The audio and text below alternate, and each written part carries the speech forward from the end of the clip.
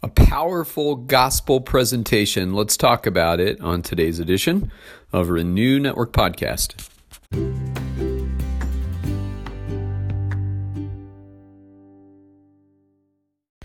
Good morning, my friends. We are back at it today, continuing on in Acts chapter 10. Today we're going to be focusing on verses 34 through 43.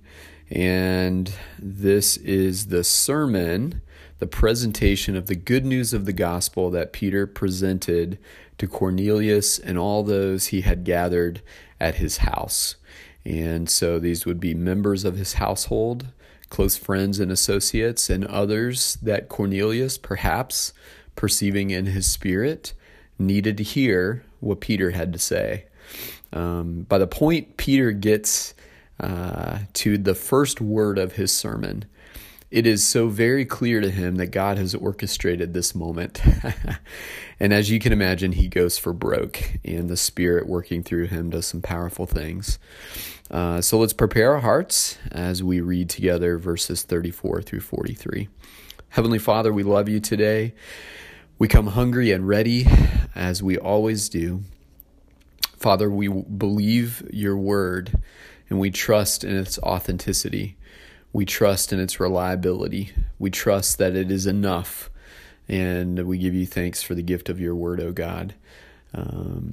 Help us to be in the moment so that we might receive all you have for us. And we pray these things in Jesus' name. Amen. All right, this is Acts chapter 10, 34 through 43. So Peter opened his mouth and said, "Truly I understand that God shows no partiality, but in every nation anyone who fears him and does what is right is acceptable to him. As for the word that he sent to Israel, preaching good news of peace through Jesus Christ, he is Lord of all. You yourselves know what happened throughout all Judea, beginning from Galilee after the baptism that John proclaimed, how God anointed Jesus of Nazareth with the Holy Spirit and with power. He went about doing good and healing all who were oppressed by the devil, for God was with him, and we are witnesses of all that he did in the country of the Jews and in Jerusalem. They put him to death by hanging him on a tree, but God raised him on the third day and made him to appear, not to all people, but to us who had been chosen by God as witnesses, who ate and drank with him after he rose from the dead. And he commanded us to preach to the people and to testify that he is the one appointed by God to be judge of the living and the dead. To him all the prophets bear witness that everyone who believes in him receives forgiveness of sins through his name." This is maybe the second or third time up to this point in the book of Acts that Luke records the spoken words of Peter in a large group setting where he has an opportunity to share the gospel. His first sermon, coming just on the heels of Pentecost, led to thousands of people coming to faith in Christ, as Luke records in the book of Acts.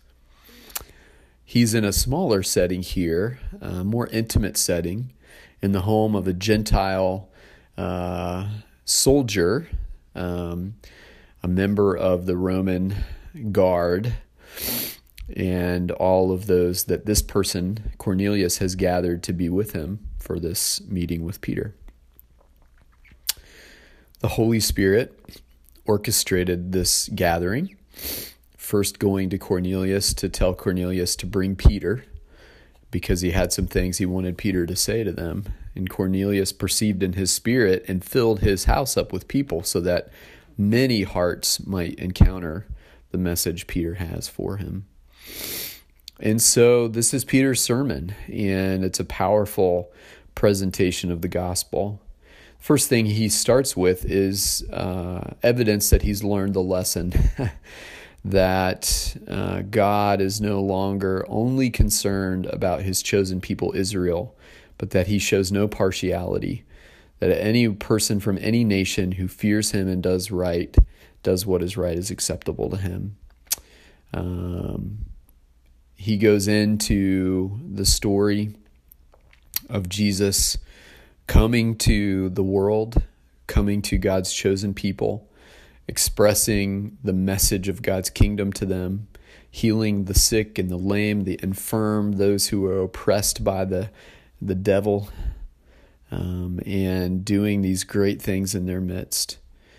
And I love what Peter says in verse 39, and we were all witnesses of this. We all saw what Jesus was doing. We all saw who he was. We all knew what he was all about. And he says in the second part of 39, they put him to death by hanging him on a tree.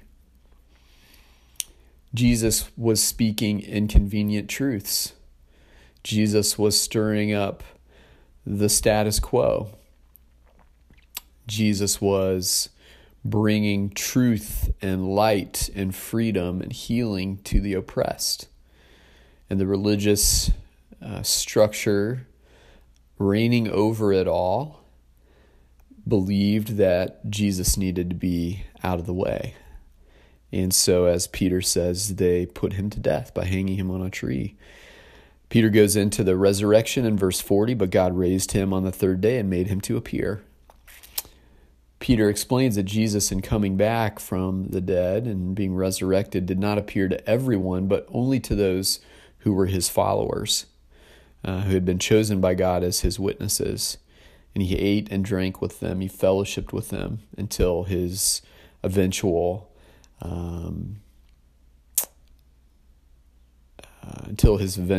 leaving. And we see that in Acts chapter 1. Jesus is taken up into heaven and is no longer on the earth, but he's still the living Christ who sits at the right hand of God in heaven. But Jesus spent time with his followers, those who would be his witnesses, preparing them for his return to the Father so that they might carry on the mission of the gospel in the world. And Peter says what Jesus instructed them to do. He left them with a mission, and that mission was he commanded them to preach to the people and to testify that he is the one appointed by God to be the judge of the living and the dead. To him all the prophets bear witness. And so he's rooting Jesus in prophecy. He's saying the one the prophets spoke of was revealed in the person of Jesus Christ. And those prophets bear witness that everyone who believes in him receives forgiveness of sins through his name. So he's doing a masterful job of telling the story of the life of Jesus, the resurrection of Jesus, the point of Jesus in coming, the mission that he left behind for the church, and the gift of forgiveness of sins through his name for all those who believe. He's laying out the gospel in a beautiful and winsome way. Simple in so many ways, but it says it all.